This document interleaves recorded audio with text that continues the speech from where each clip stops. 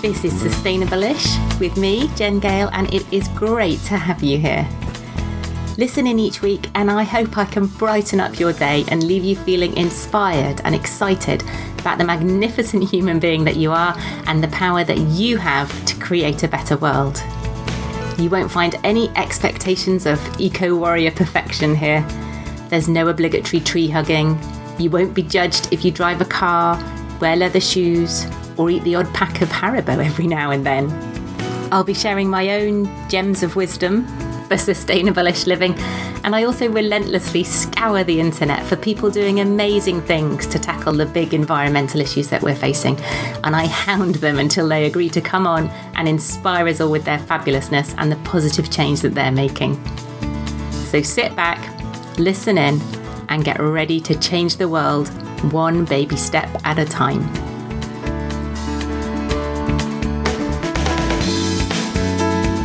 Hello, how are you doing? Welcome to the Sustainable-ish podcast. Thank you so much as ever for tuning in. How's it going? If you've just had half term, how was it for you? More or less stressful than homeschooling? I'm going with less stressful. As long as we got out for a daily walk, I pretty much left the kids to it, and I've been able to crack on in my role as tour guide for the Knackered Mums Eco Tour, which I have to say is already a firm highlight of 2021. Okay, so I know that maybe 2021 hasn't really put up much else in the way of competition as highlights for the year, but honestly, it has been an amazing week and it's been heartwarming and lots of other cheesy cliches. At the time of recording, it's Wednesday, so we're halfway through the week. There are over 500 amazing women on the bus, by which I mean in the Facebook group, with a collective saving of at least 17 tonnes of carbon dioxide already, which is pretty epic. Right then, today's episode, you will be relieved to hear we have a guest. So you don't have to listen to me rambling on endlessly, and not just any old guest, an absolute cracker of a guest.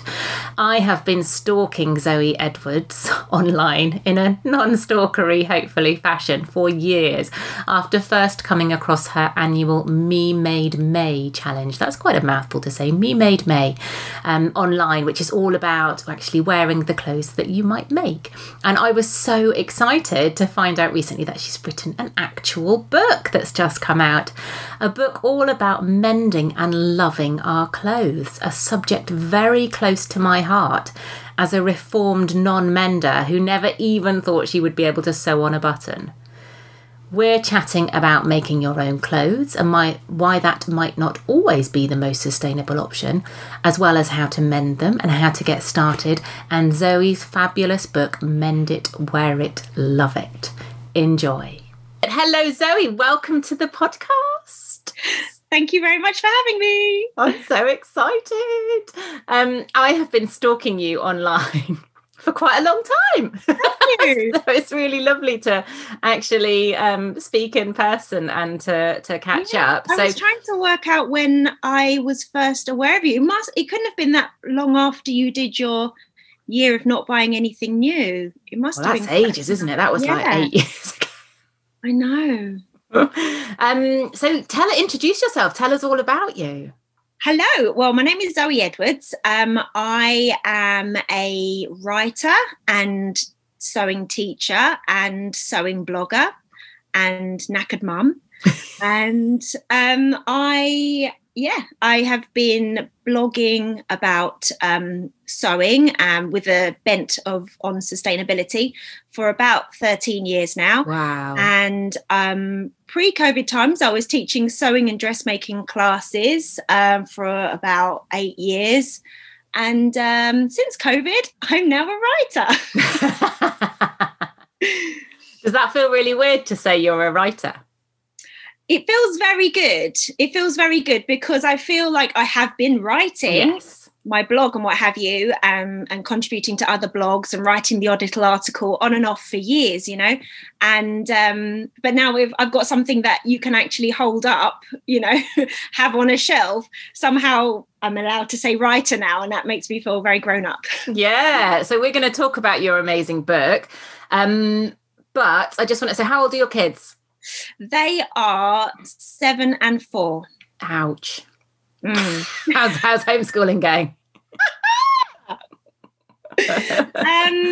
How is it going? Do you know what? It's not going too bad. We like to hit the morning like really hard, get most of it done in the morning when energy's up. Yeah. And then it can all just descend in the afternoon, but it doesn't matter because most of it's under control and has been submitted. And yeah, I find that works better. Just it's tricky, isn't it? Trying to kind of feel the energy of the room, you know? There is no energy in my room most of the time. No, that's the coffee. The coffee is bringing the energy for me and it helps me deal with their energy.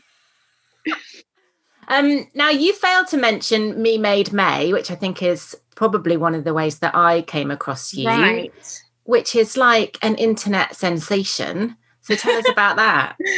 So Me Made May is a personal challenge that you can sign up to participate in. It started, I want to say 12 years ago. Yeah, it started, oh God, where has all this time gone? So it started as a personal challenge that I did myself. I was living in Spain at the time and I'd been spending a lot of time really learning to make different types of garments. I was really getting into sewing my own clothes. I tried making lots of different types of garments that I'd been used to. So I'd started getting used to working with jersey. I started making undies. I made a coat. So I'd been really pushing my skills and learning new skills to make kind of a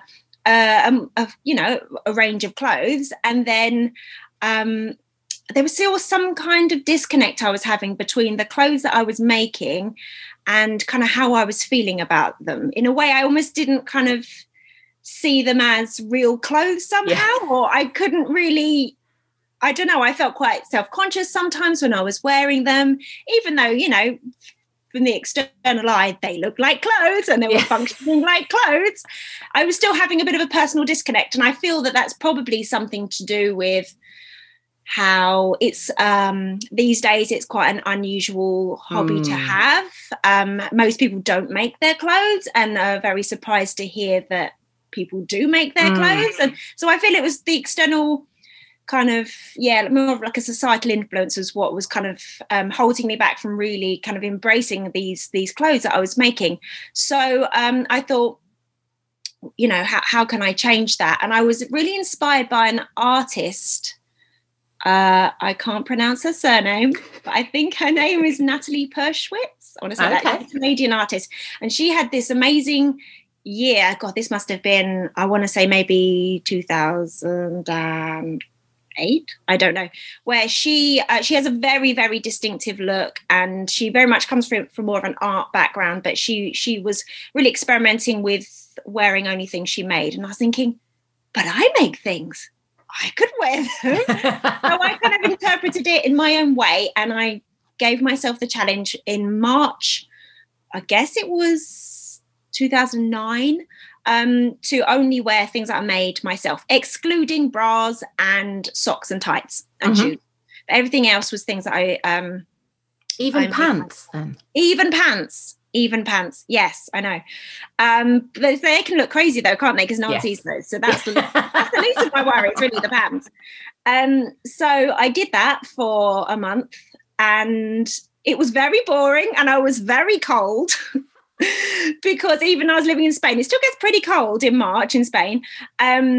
So, and I only had like 2 warmish tops. I had like a rubbish cardigan I'd made and a rubbish jumper I made, and I just alternate them. So I got pretty bored, but I did it, and it was really fun. And I shared my daily photos on my blog, and I had people commenting, you know, finding it interesting.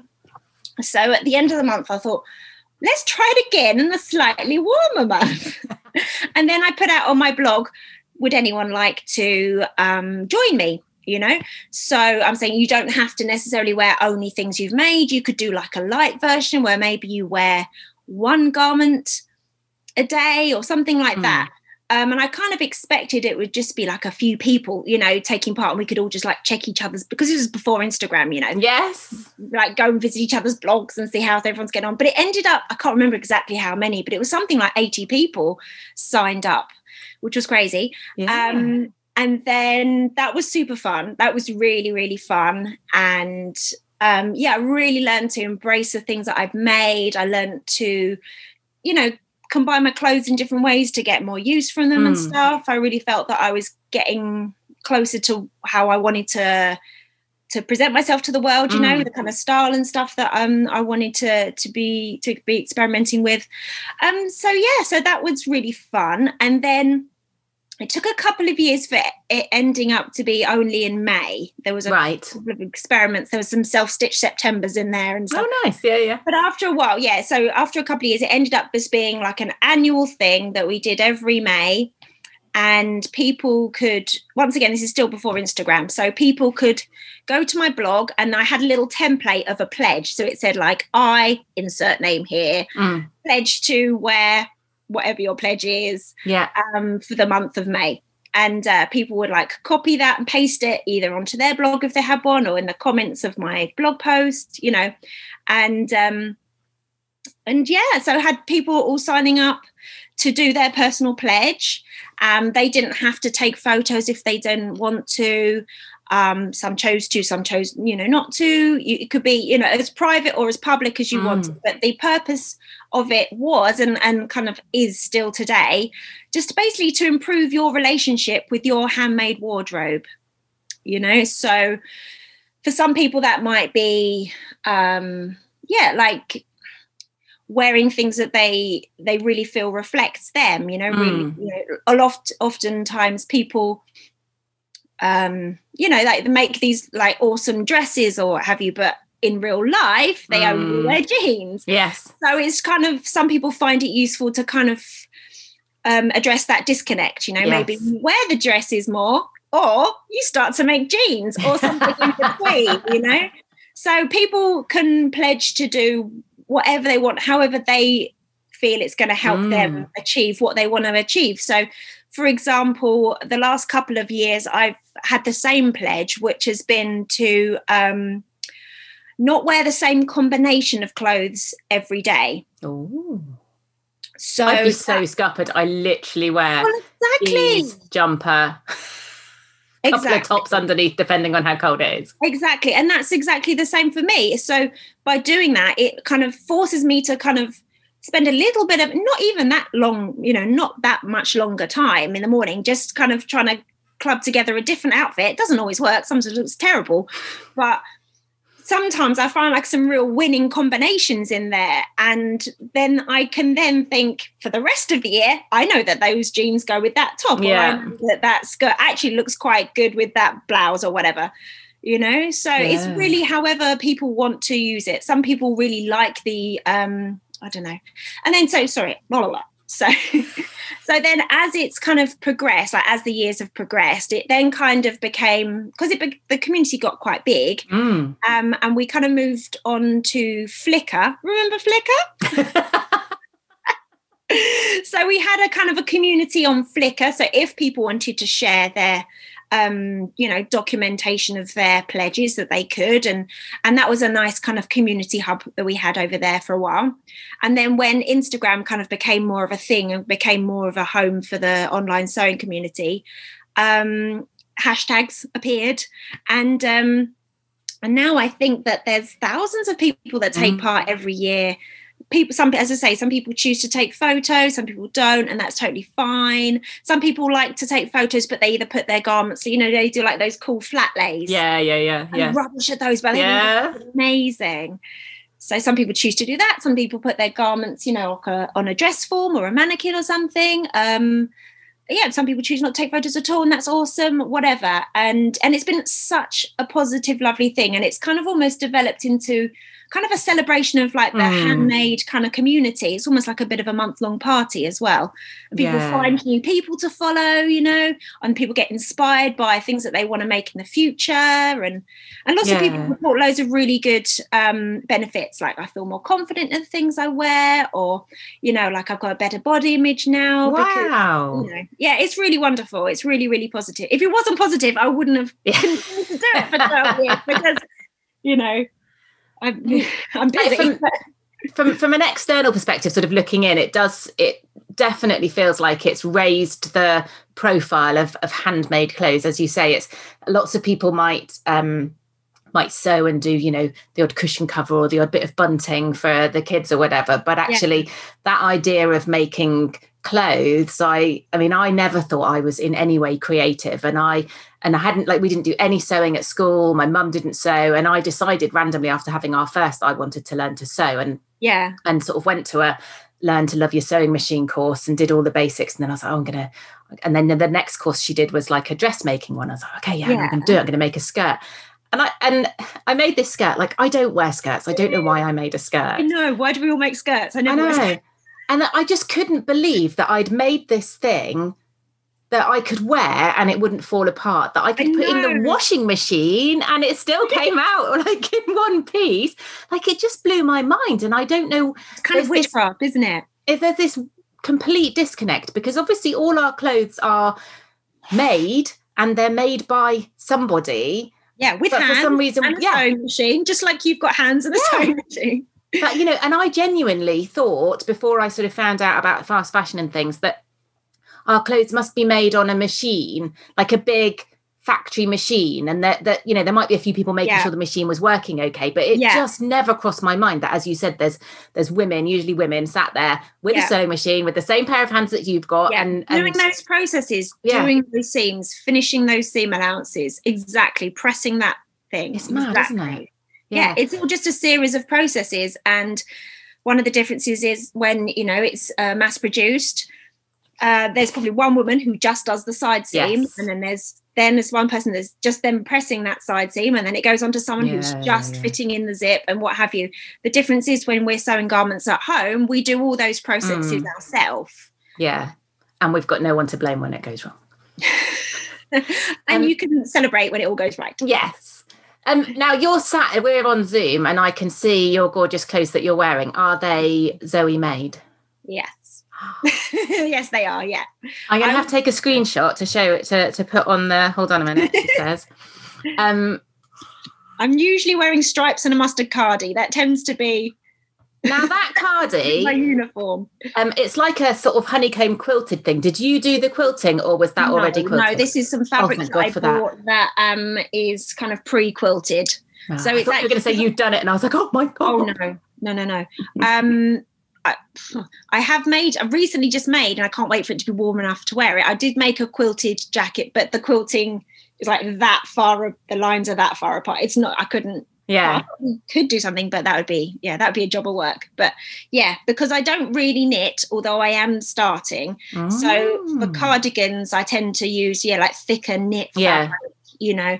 And also nowadays, because when I started, like Me Made May, for example, when I started to really get into sewing my own clothing, there was not that many sewing pattern companies out there. There was like the big four, like the Simplicity, Butter, Vogue, McCall's, and there was like starting to be one or two independent sewing pattern companies, and now there are thousands producing like pretty much any awesome design you can imagine is available in sewing pattern form now. So when I only had my two rubbish warm tops, that's because there wasn't really that many patterns to make a jumper, make a sewn together cardigan.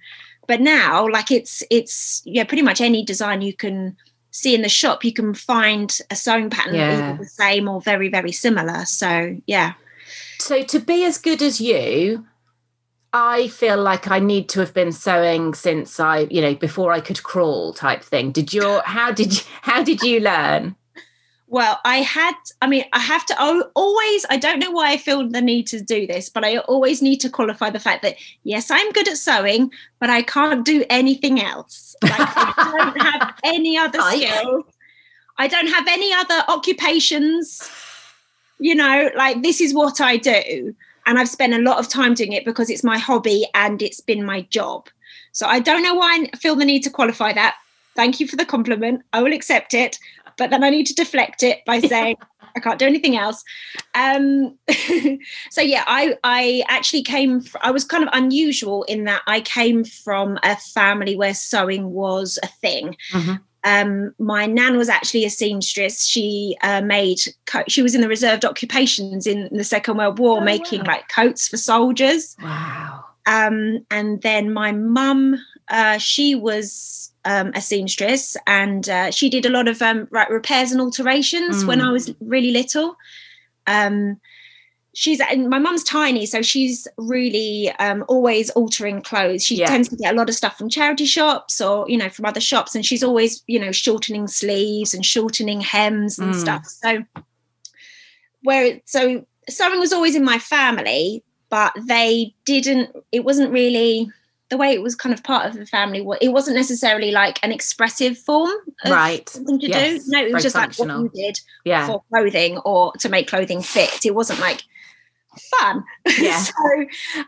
So that was different. So I did know the basics of sewing from when I was little, you know, making dolls' clothes like everybody else does probably. And then I as a teenager tried lots of other kind of creative disciplines, you know, tried my hand at lots of different things. And it took a while for me to come back to sewing as the creative discipline that was, you know, for me, that was expressive, you know. And then I went to university and studied fashion design and really loved it, but kind of discovered I was not so much of a designer and I was better at the kind of practical aspects like pattern cutting and the manufacture. That's really where, you know, the part that I really enjoyed. So, but I was always kind of doing some sewing on the side, like right from when I was at university. I had like a little like bag range, you know, I'd make some bags and sell them through shops and what have you. So I kind of always had that on the go. And then I ended up doing some of the stupid jobs after university, but then finally got into the fashion industry because that's what I thought you were meant to do, you know, especially because that was what the degree course was tailoring us towards, you know. It was basically meant to be turning us into people to work in the clothing industry. So I did eventually get into the clothing industry, and I had a few jobs doing various different things to do with production. And in the last job that I had when I was about 27, I think, was for a company based in the East End that was manufacturing clothing in Romania, and it was very much for the low end of the high street. So we weren't using the term fast fashion at the time, you know, but it was basically fast fashion. So my job was a production assistant. So my job was to make sure that all the elements that go into making a garment, apart from the fabric, so hangers, the plastic covers, hanging loops, zips, buttons, thread, garment labels, all those were in the right quantity, in the right factory at the right time. So that was my job. And it was kind of tricky because the fabric manufacturer would deliver the fabric from China, and we didn't always know the exact amount of fabric that was going to arrive. Okay. So to make sure that there was if more fabric did arrive, the factory could make more garments, and there was under the contract, then the shops would then have to take them, so we'd earn more money. So to stop that, you know, to make that possible, I had to make sure that there was always extra of everything that we were doing. So there's always, I can't remember exactly, but something like 15% extra of everything. Like we're talking like thousands. For every order. And they were just building up and building up and building up and building up in these factories in Romania. And I couldn't see them. I couldn't go and count them. I couldn't say, right, okay, can you use those for this order now? And they didn't have time. They didn't care. They, you know, they weren't interested in counting plastic bags for me so they could use them for another order, you know. So I felt really uncomfortable that I knew all this waste was there, you know. And also I was responsible for creating the wording on the care labels, you know. So I would receive the test report for the fabric, which was like an external company that tested the fabric, and then they would do it for all the different things, you know, like pilling and fading and all that. And then I'd get the results, and I'd have to translate that into, like, you know, like the care labels. So I could see how bad the fabric was. I could see how it wasn't going to last very long. And once again, we weren't using the word fast fashion at the time, but the whole thing was super unsustainable. And it was just at the time where I was really starting to think myself about trying to live more sustainably. Once again, that wasn't a term we were using. Yeah. I can't think what we were using, but yeah, I was starting to be, you know, more mindful of the way that I was in relation to the impact that I was having. And it was just like at absolute odds with what I was doing at work. So I quit.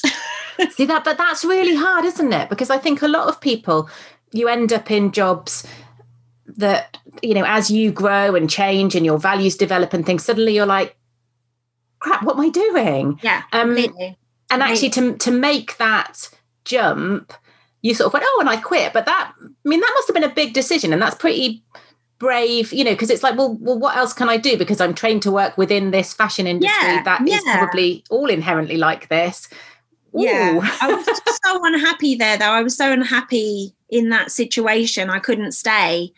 So, yeah, it was terrifying. I was terrified. I felt so sick, but I couldn't really do anything else. So I then ran away to Spain for a couple of years, which I do not regret. And then when I met my now husband there, and we moved, he's English, but we then decided to move back to the UK after a couple of years and chose Brighton. And I was super, super lucky that within a few months, I found a job working for the textiles recycling company Trade. Charity Trade. So they had a line, I don't know if they still do, but they had a line called Trade Remade, where they were remaking garments that didn't have any real resale value. You know? Or they had a lot of, like, you know, men's work shirts and jeans and stuff like that they get a lot of. And we were making a small women's wear range called Trade Remade, which sold in some of their stores.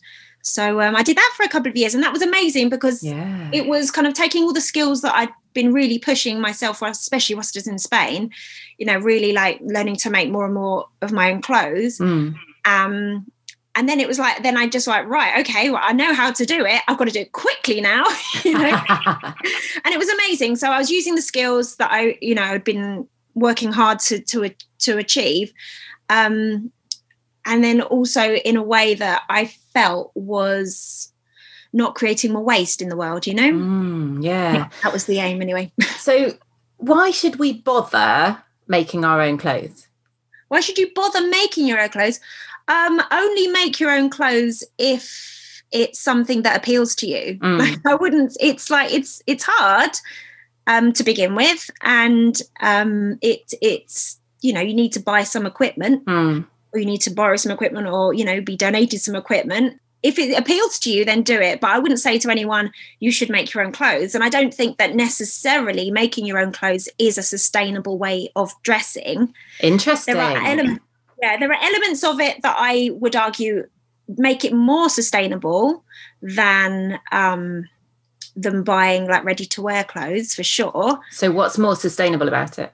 Well, I feel that especially as you tend to get a little bit older, you tend to know yourself better, don't you?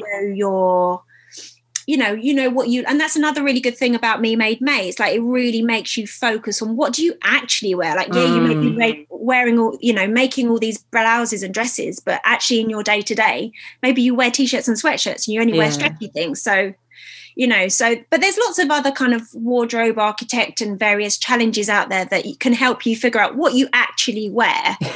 You know, and then also what you would actually like to wear as well. And so when you make your own clothes, you have to make every single decision yourself. You know, you have to make the decision of what fabric to buy, what color fabric to buy, what style you want. Most sewing patterns have a few different views. So, you know, you have to make those decisions. You have to choose what buttons. You get to really know yourself and what you like and how you want to present yourself to the world. And when you're making those decisions and making these garments that are, you know, they're expressing you, be that, you know, on whatever level of consciousness, then those, you know, those things they're going to stay with you longer. You're going to feel more attached to them. So I definitely feel a closer bond with the things that I've made, than the things that I had either from before whilst I was still buying clothes, or that I've, found in charity shops and what have you. So I definitely think that because you've made all those decisions, they are more reflective of you. Yeah. And then also when you're making clothes, especially for the vast majority of us who aren't like a standard size. Yes.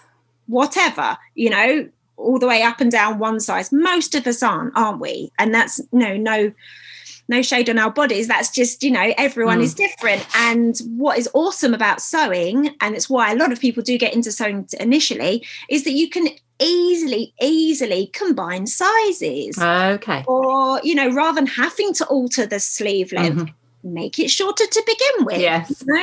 There are so many things that you can do to really customize those garments, not only stylistically, but also physically, to fit you, that, they just fit you better. You want to wear them. You feel more comfortable. You feel a closer connection with them, So quite interesting that you said, it's not necessarily the most sustainable thing. I think lots of us would imagine that like sewing our clothes is one of those things that, you do when you're reaching peak green, it's like, so what are the unsustainable bits of it? Fabric is still fabric. Yeah. Fabric is still produced. It's dyed. It's finished. It's shipped around the world. That's still fabric manufacture is, and the fiber manufacture or growing is, it's damaging no matter what that fabric then becomes, whether it's, then cut up and sewn in a factory, or if it's, cut up and sewn at home. So that is still an element. Often as well, when you're making clothing at home, you're not getting as much use from a length of fabric as the equivalent would be, when it's being mass manufactured, because the way that when you're creating things in bulk, the way that they tessellate pieces on large scales, they're creating a lot less waste than we do, sadly, when you're making your own clothing at home. What else is not sustainable? I mean, it still takes electricity, using energy. So I mean, and then when you're done with it, it's still a garment, it's still a thing that either is going to go to be recycled or it's going to be donated, or it's going to end up in landfill. It's still a thing ultimately. But I guess, as you say, the fact that we've made it, like I made this skirt and I probably wore it twice, but my God, it stayed in my wardrobe because I made that. I don't want to and is anyone else really going to want it in the charity shop with my crappy seams? And it takes time. That's the thing. So often, in the beginning, I've made so many terrible things out of completely the wrong fabric, and didn't wear them. But over the years, I've got better and better, and I have fewer fails. I'm better now at pairing a pattern with the right type of fabric. Right, yes. I'm better at knowing. I know there's so many quirks about my body that I didn't learn until I started making my own clothes. Like I've got a naturally high waist. Like I didn't know that. Yeah. Until I made a few things, I was thinking this isn't quite right. And then I read someone's blog post or something about that alteration. I'm like, all right, okay, let's try it. And then ever since, I always have to pinch out a couple of centimeters from the length of the torso of any pattern that I'm making. Yeah. And it makes things fit right. And that was like such a light bulb moment. Yeah. Makes me think of so many ready-to-wear garments I used to have that just always ended up in a weird place because it wasn't right for my body. And now I can offset that right from the start, Loads of little things, like I've got slightly forward sloping shoulders and I'm like a size 12 here but a 14 down here. So many things. Yeah. So you touched on fast fashion, and we're going to talk about your brilliant book, which I've got here. And I don't know why I'm showing it to you because you know there it is. Mend it, wear it, love it. Look, Zoe's got a copy as well. We're like book buddies. I've also got yours, love it. Stitch your way to a sustainable wardrobe. And we've touched on fast fashion very briefly, but I think one of the things, I especially love is the fact that you've related this whole thing back to fast fashion. Yeah. So just for anyone who's heard of fast fashion, I kind of know that some people are a bit snooty about Primark and H&M. Like, what's the problem with fast fashion? Right. Deep breath, everyone. Okay, buckle up. Yeah. Well, I have to say, it was quite a while ago when I wrote that book. So the facts and figures are not fresh. Okay. But in broad brushstrokes. So the problem with fast fashion is that it is not made to last very long. Mm-hmm. So, for example, as we discussed before, like the fabric often isn't going to last very long. It's often going to warp out of shape. It's going to pill, which is those little bobbles, on places where your where your clothing rubs. It's going to crease. It's going to, it's not going. The fabric itself isn't very durable. Mm-hmm. Often because it's being made at very high speeds and at very low cost, things are not made, like the seam finishing and stuff isn't made to be very durable. Mm-hmm. It's not made so that you can alter it, for example. Right. They're made so their seam allowances, which you'll know from your sewing class, is in fast fashion, it's very small because they want to minimize the amount of fabric used. But that means that with such a tiny seam allowance, it means those of us who maybe, need to let the garment out a little bit, we can't do that. So it's not good from that sense.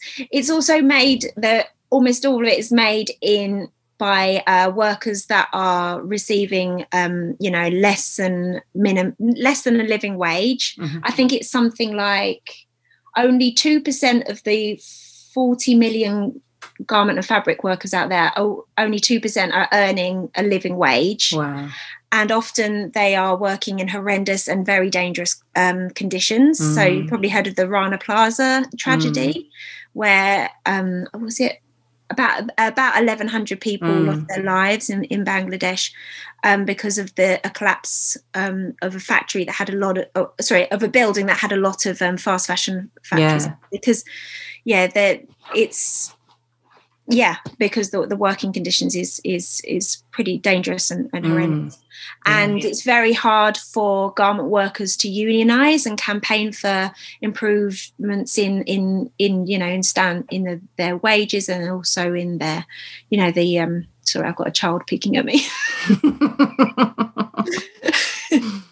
And so it's very hard for them to unionize because they risk losing their jobs. And also there's been reported and documented acts of violence against people that have tried to unionize and make improvements. So that's really bad. And then also in terms of the fabric production as well, so just the sheer quantity as well. That's the problem with fast fashion as well.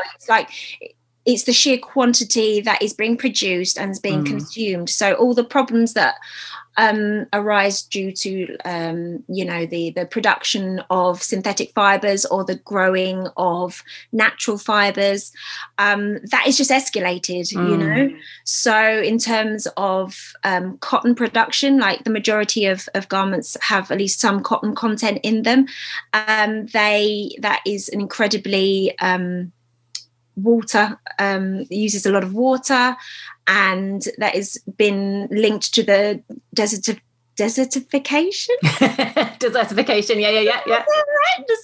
Is that flying? Yeah. The desertification of lots of areas, like for example the Aral Sea in the Middle East, and also parts of India. There's a lot of water is being diverted from some parts of India to the cotton growing areas, creating desert areas and what have you. And that's, in a country where there's so many people that don't have safe drinking water. And then, for example, all the fabric processing and the finishing, lots of toxic chemicals are used. And also with the growing of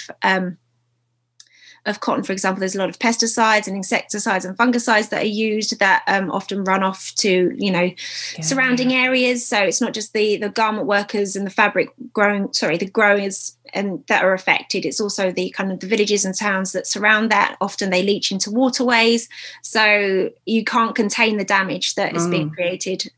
Pretty much every fibre that is produced or grown has negative impacts, So it's just the volume as well as the problem. Yeah. So we did say buckle up.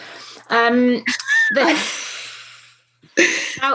not everybody is either going to want to sew their own clothes or have the confidence or ability or whatever to sew their own clothes, or even the equipment. But actually what you're focusing on in the book is sort of that mending and alterations. Yes. And do you think everyone can do that? Definitely. No, definitely.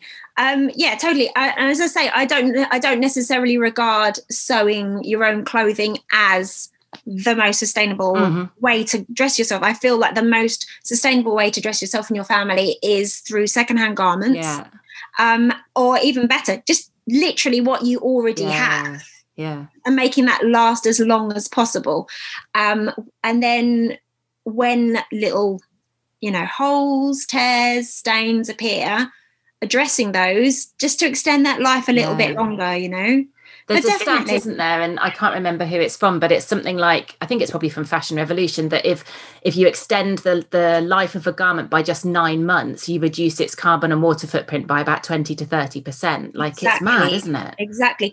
And I think there was also a statistic that was I can't remember its source, unfortunately, but the average amount of wears that a garment has these days is 7 before it's discarded. So obviously that's kind of balanced out by some of us who wear things a lot and others that wear things only a couple of times. But it's not hard to make your garment last a bit longer. It really isn't hard. Just you just gotta it's just a shift in mindset, isn't it?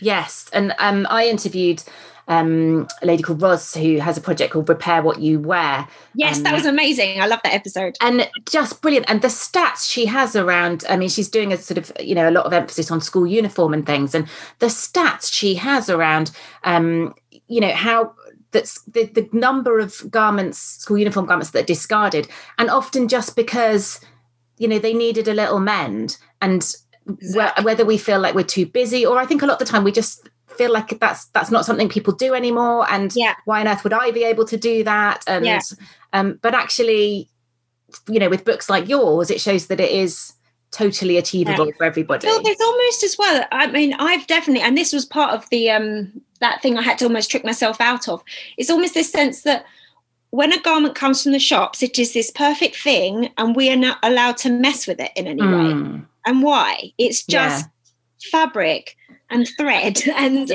we're allowed to touch our garments, we're allowed to use them, and we're allowed to change them, and we're allowed to repair them. In fact, we should be doing those things. And just really simple things like letting down hems, or I'm trying to think what my kids have done with their school, because they'd often get like the school jumpers will often go, I'm pointing and nobody on the podcast can see, under the armpit, the seams come under the armpit, don't they? And literally the ribbing starts to come away at the and the cuffs as well, doesn't it? And it literally, like 2 minutes, they chew them. Why do they do that? 2 minutes on the sewing machine and it's done, and it's it's got another, and that's going to last another term.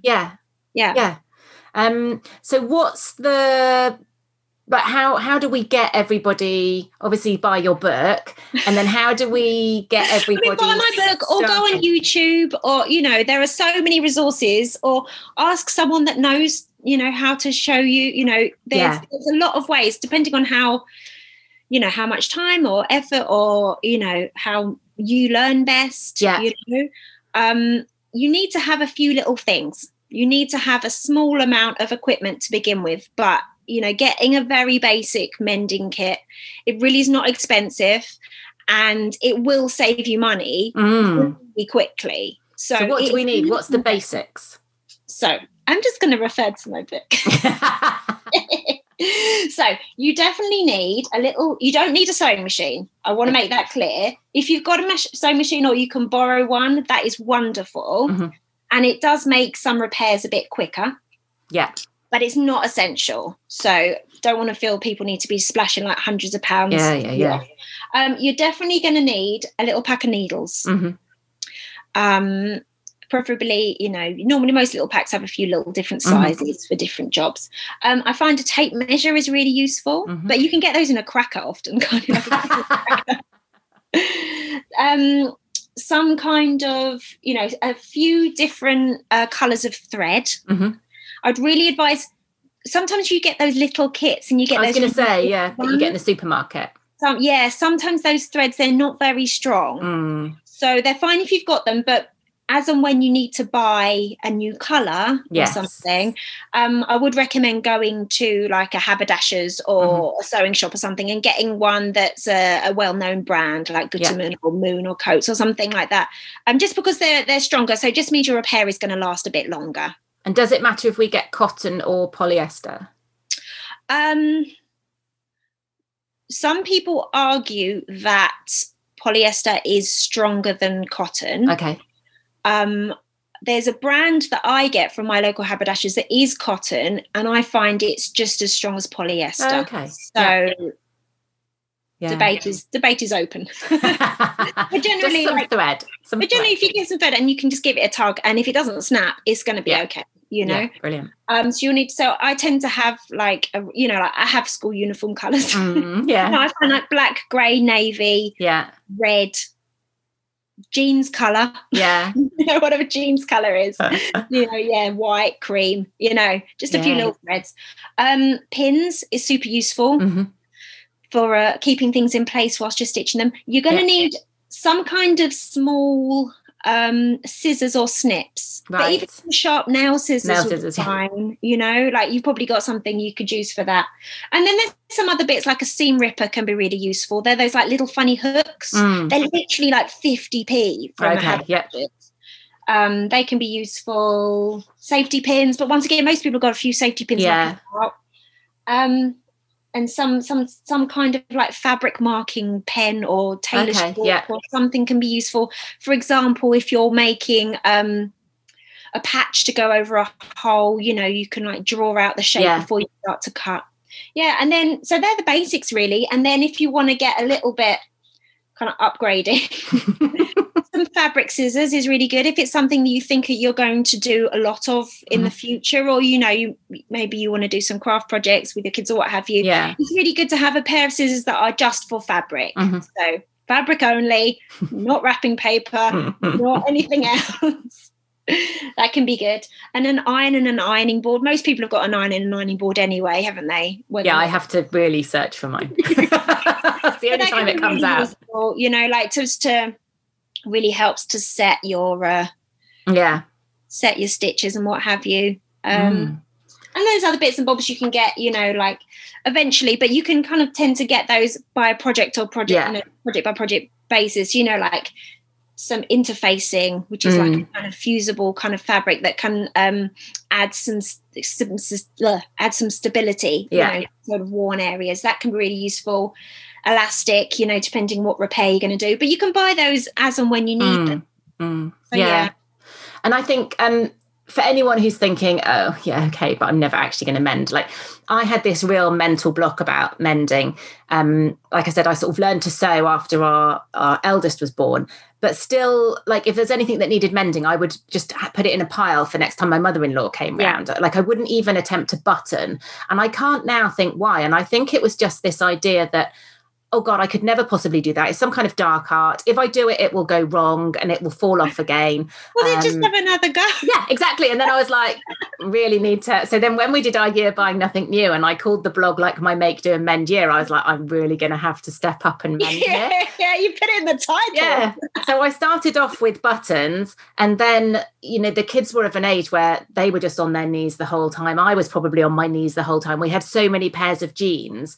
But I remember the first time trying to mend our eldest's jeans that had gone through the knees and literally having this like, oh my God, we're going to get reported to social services by nursery because I'm sending my child in patched jeans and they're going to... Interesting, isn't it? Isn't that weird? And and I remembered seeing lots of kids with patches on their jeans when I was, growing up in the 80s. Totally, but that's because clothes were more expensive then. Yeah. But couldn't remember the last time I saw a child of my kids' age with patches on their jeans. And just that whole, we're going to be judged for this. Everyone's going to think we're weird. Everyone's going to think we're poor. Like a lot of, do you think there is still that sort of stigma? Definitely. There is. There definitely is. And some people have, bad memories associated with, maybe being made fun of or something, you know, and I don't want to say that that's not real or that doesn't matter.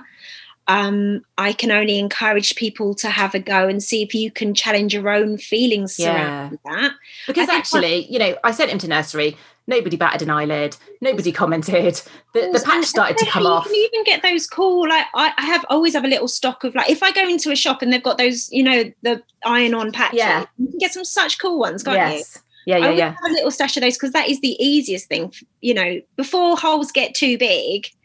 You know, I think, but once again, I think just going back to thinking about the problems with fast fashion and thinking about the disposability of clothing these days, reminding yourself why can help you kind of get over that, oh, but is it going to look weird? You know, just think, oh, let's just remember why, you know.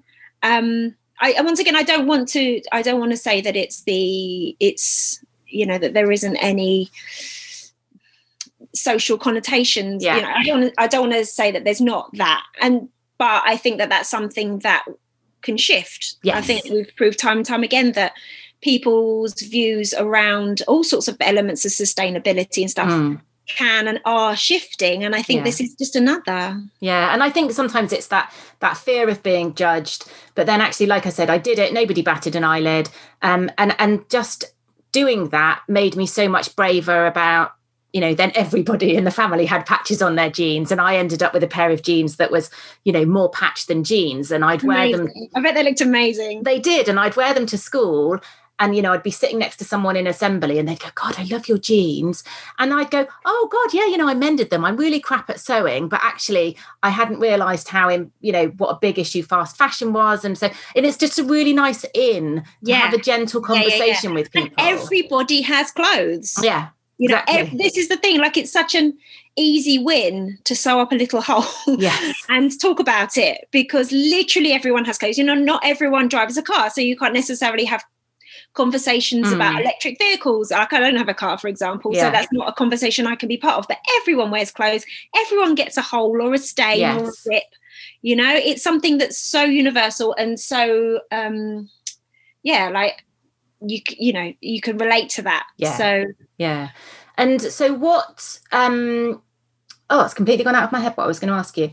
I was talking about clothes and where do you, like, visible mending is a real thing, isn't it, on Instagram? If anybody is wanting a bit of inspiration, look for the hashtag visible mending, and there are some beautiful, almost kind of like works of art. But don't get intimidated. Yes. That's what I would say, because there are some that are just incredible, like some just epic darning and stuff that where people have managed to use different colours to make it almost look like tartan and stuff. Yeah. How? That's art. That's a lot of time, a lot of skill, and it doesn't have to be that complicated. It can be the most simple thing. It really can. I think that made me braver in the fact that I'm nowhere near skilled enough to do an invisible mend, but actually I can do it. It can be a bit shit and a bit visible, but actually that's kind of part of the point of it. And, do you know, like the fact that I don't have to try and hide it and look like it's invisible, but everyone knows it's not, you know, it's just like, oh wow, we can talk about that because it's there and I can see it. And but I think also that you can adds a lot of personality to your clothes as well, you know, by the fabric you've chosen for that patch, or by the color of the thread that you've chosen. So you can make your visible mend, like, it can still be on a spectrum of, like, glaringly obvious, I've used neon fabric for this, to just like a little subtle, maybe I used red thread to do that rather than blue, or, you know, once again, there's an absolute spectrum. And so if you're feeling a little bit intimidated by it all, go for that. I just chose a contrast thread section of the spectrum rather than I've chosen something really bold. And practice. There's nothing to say that, you know, you have to go straight ahead with your garment. You know, if you've got a scrap of fabric or a garment that's well beyond repair, just like practice your technique first. Like, you know, practice is everything, isn't it? Really, when it comes to, it's just accruing new skills, isn't it? So, the brilliant thing about hand sewing is you can do it in front of the telly. Very much. Very much. And what's also really good about mending clothes is that when you've had that pile of clothes to mend, and then you finally sit down and do it, It's like you've got a whole new section of your wardrobe to read. It's like you've been shopping, isn't it? Like, and also you put it off for so long and then you do it and you're like, that took me half an hour. Why did I put that off for so long? Definitely. So if we've inspired people to have a bit of a go at mending, and we've talked about all these reasons why, what's the easiest place to start?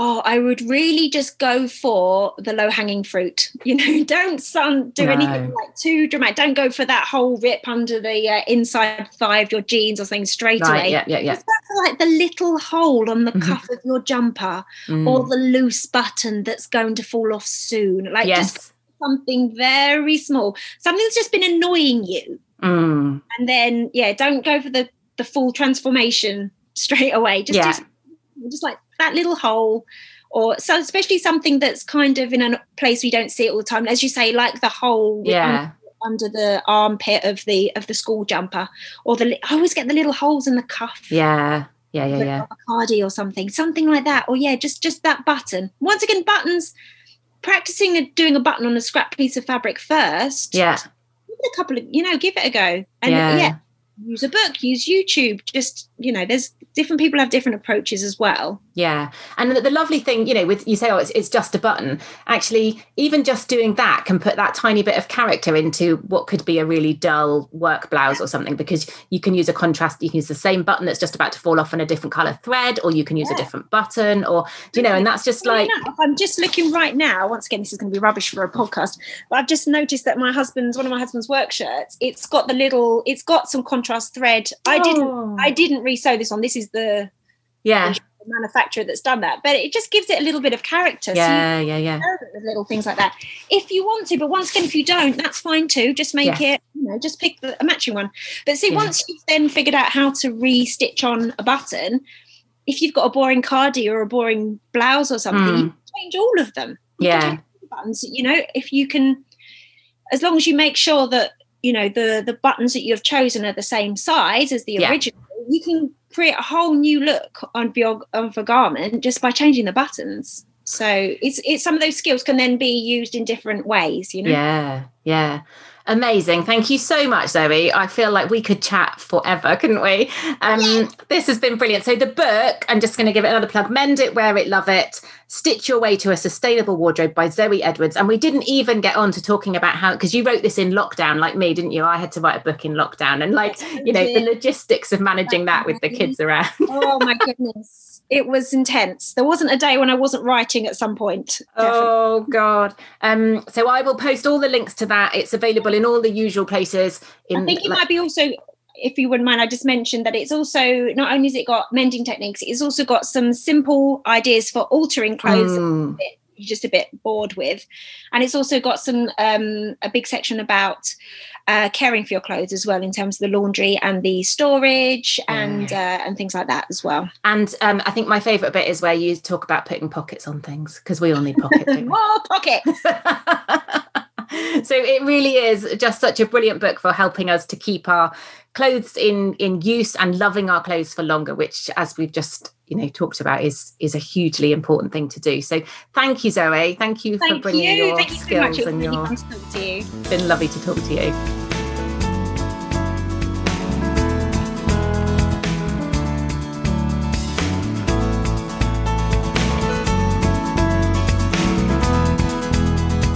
You've been listening to Sustainable-ish, you wonderful sack of loveliness, with me, Jen Gale.